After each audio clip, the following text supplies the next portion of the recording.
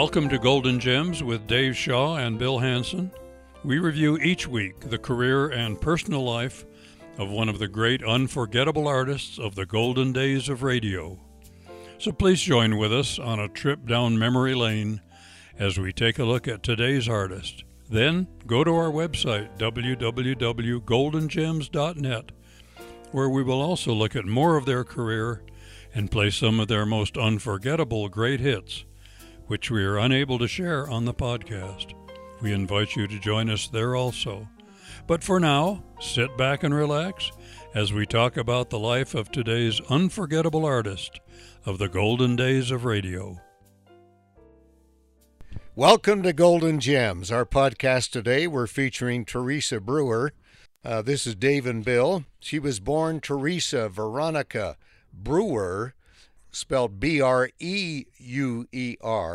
May 7th of 1931, was an American singer whose style incorporated pop, country, jazz, R&B, musicals, and novelty songs. She was one of the most prolific and popular female singers of the 1950s, recording nearly 600 songs. Brewer made her official professional debut at age 2, singing Take Me Out to the Ball Game on a children's Toledo radio show. In 1936, at age 5, she won a singing competition, which earned her several appearances on the Major Bowes Amateur Hour radio talent program. She spent the next 7 years touring with a Bowes-formed troupe, then retired at age 12 to return to school. During this period, she was also performing on local radio in Toledo. She made her first recording in 1949, and her third release and first big record was Music, Music, Music. It debuted on February 4th, 1950, and was number 1 on the top 10 charts for 4 weeks and became her signature song. Teresa was a singer-songwriter, down the holiday trail, and author. Educated at Waite High School, and later a singer in theaters and nightclubs, and on radio and television, she made many records and joined ASCAP in 1956. Her other song compositions include I Love Mickey, Imp, There's Nothing as Lonesome as Saturday Night, and Hush-a-Bye, Wink-a-Bye-Doo. She was born May 7, 1931, in Toledo, Ohio. She had 4 younger brothers. Her father was a glass inspector for the Libby Owens Company, now part of Pilkington Glass, and her mother was a housewife. She first became involved with public performing at age 2 on Uncle August's local radio show. At age 5, she started appearing on Major Bowes' New York Amateur Hour radio show and touring the eastern U.S. with one of his troupes until age 12. Moving to New York in early 1948 with her aunt, she performed in nightclubs. In November 1949, she married Bill Monahan of New York at age 18.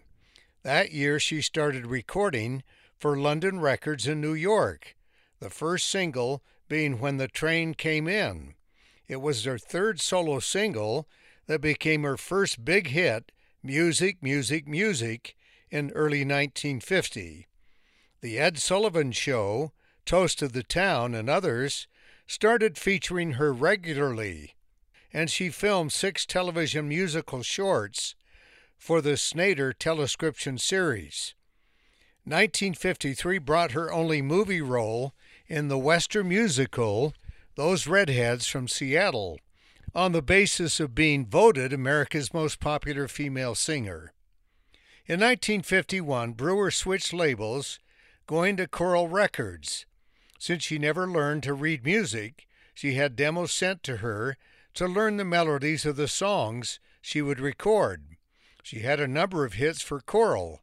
In 1952, she recorded You'll Never Get Away in a duet with Don Cornell, followed in 1953 by her best-selling hit, Till I Waltz Again With You. In the mid-1950s, she did a number of covers of rhythm and blues songs like Pledging My Love and Tweedledee. She covered some country songs, including Jilted. I Gotta Go Get My Baby, and Let Me Go Lover. In 1956, she co-wrote I Love Mickey about New York Yankees center fielder Mickey Mantle, who appeared on the record with Brewer. It was also reported that the two had developed a mutual attraction. Another 1956 hit was Brewer's syncopated rendition of Mutual Admiration Society. In the same year, her hit, A Sweet Old-Fashioned Girl, demonstrated in one song her ballad and rock talents. In 1957, she recorded more covers of country song Teardrops in My Heart and R&B songs You Send Me and Empty Arms. There were many big hits throughout the 1950s on the Coral label until 1961, when music changed. She kept recording on the Philips label and others and performing in major nightclubs from Atlantic City to Las Vegas and Lake Tahoe.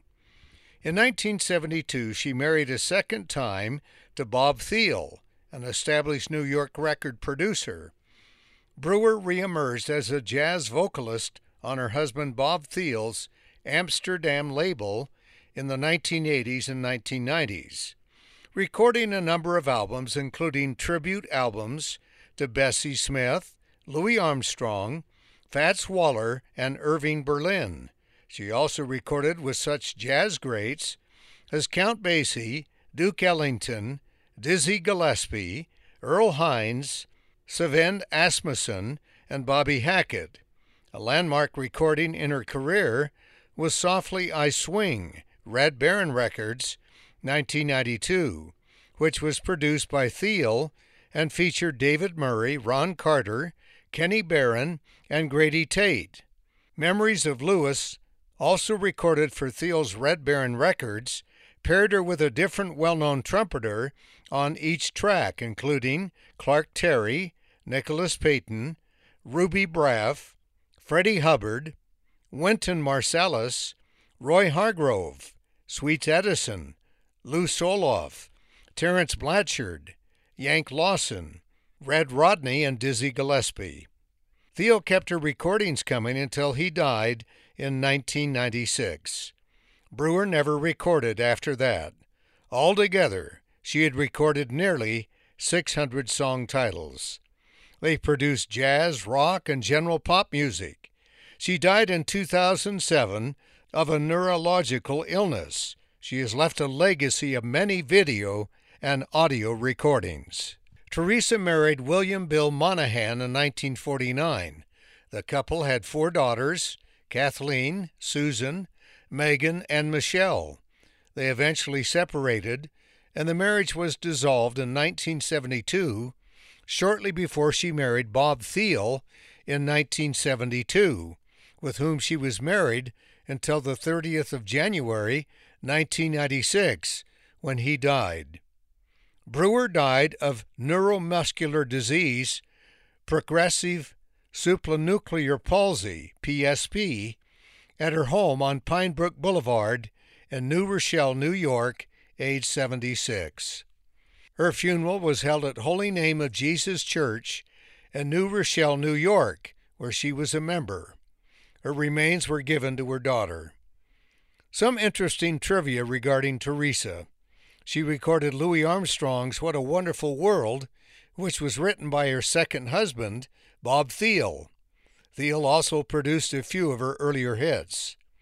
She dyed her brown hair and made her film debut as one of those redheads from Seattle, 1953, starring Rhonda Fleming, and turned down a long-term contract offer by Paramount in order to maintain her singing career and remain with her family, both established on the East Coast. She decided to retain dyed red hair for many years. In the 1970s, she started to wear it blonde. She was never a natural redhead. Paramount was ready to promote her as a starlet, a term which irritated her. Later, in an interview with the Teresa Brewer Center, she said, "I could kick myself for not doing more movies." Dropped out of high school at age 16, a couple of months before graduating, and moved to New York for singing engagements, altering her given name to Teresa Brewer. Because she had skipped a grade, she would have graduated in June of 1948 at age 17. But because she had won a contest and was swept into singing engagements in New York earlier that year, she did not return to finish the school year. She even turned down an offer of an honorary diploma, disliking school that much. She moved away from performing in the 1960s as rock and roll took over the pop scene and instead concentrated on raising a family of 4. She returned to singing in a jazz swing mode a decade later after marrying her second husband, jazz producer Bob Thiel, and worked with such icons as Count Basie, Duke Ellington, and Dizzy Gillespie. Ed Sullivan first introduced the petite singer on his variety show as the little girl with the big voice. She was a frequent Sullivan guest.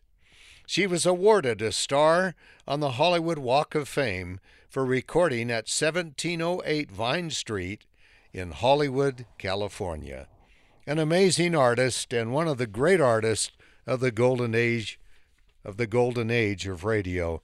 This is Dave and Bill thanking you for joining us today, and join us for another episode from one of the artists of the golden age of radio.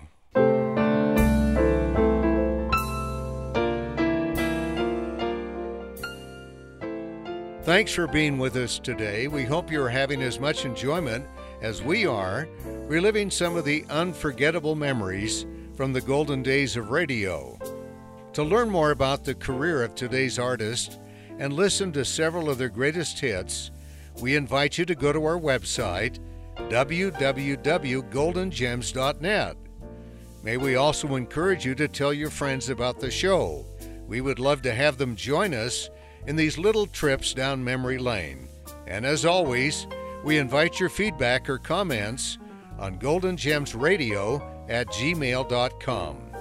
So until next episode, this is Dave and Bill heading back into the archives to dust off some more unforgettable memories to share with you on Golden Gems.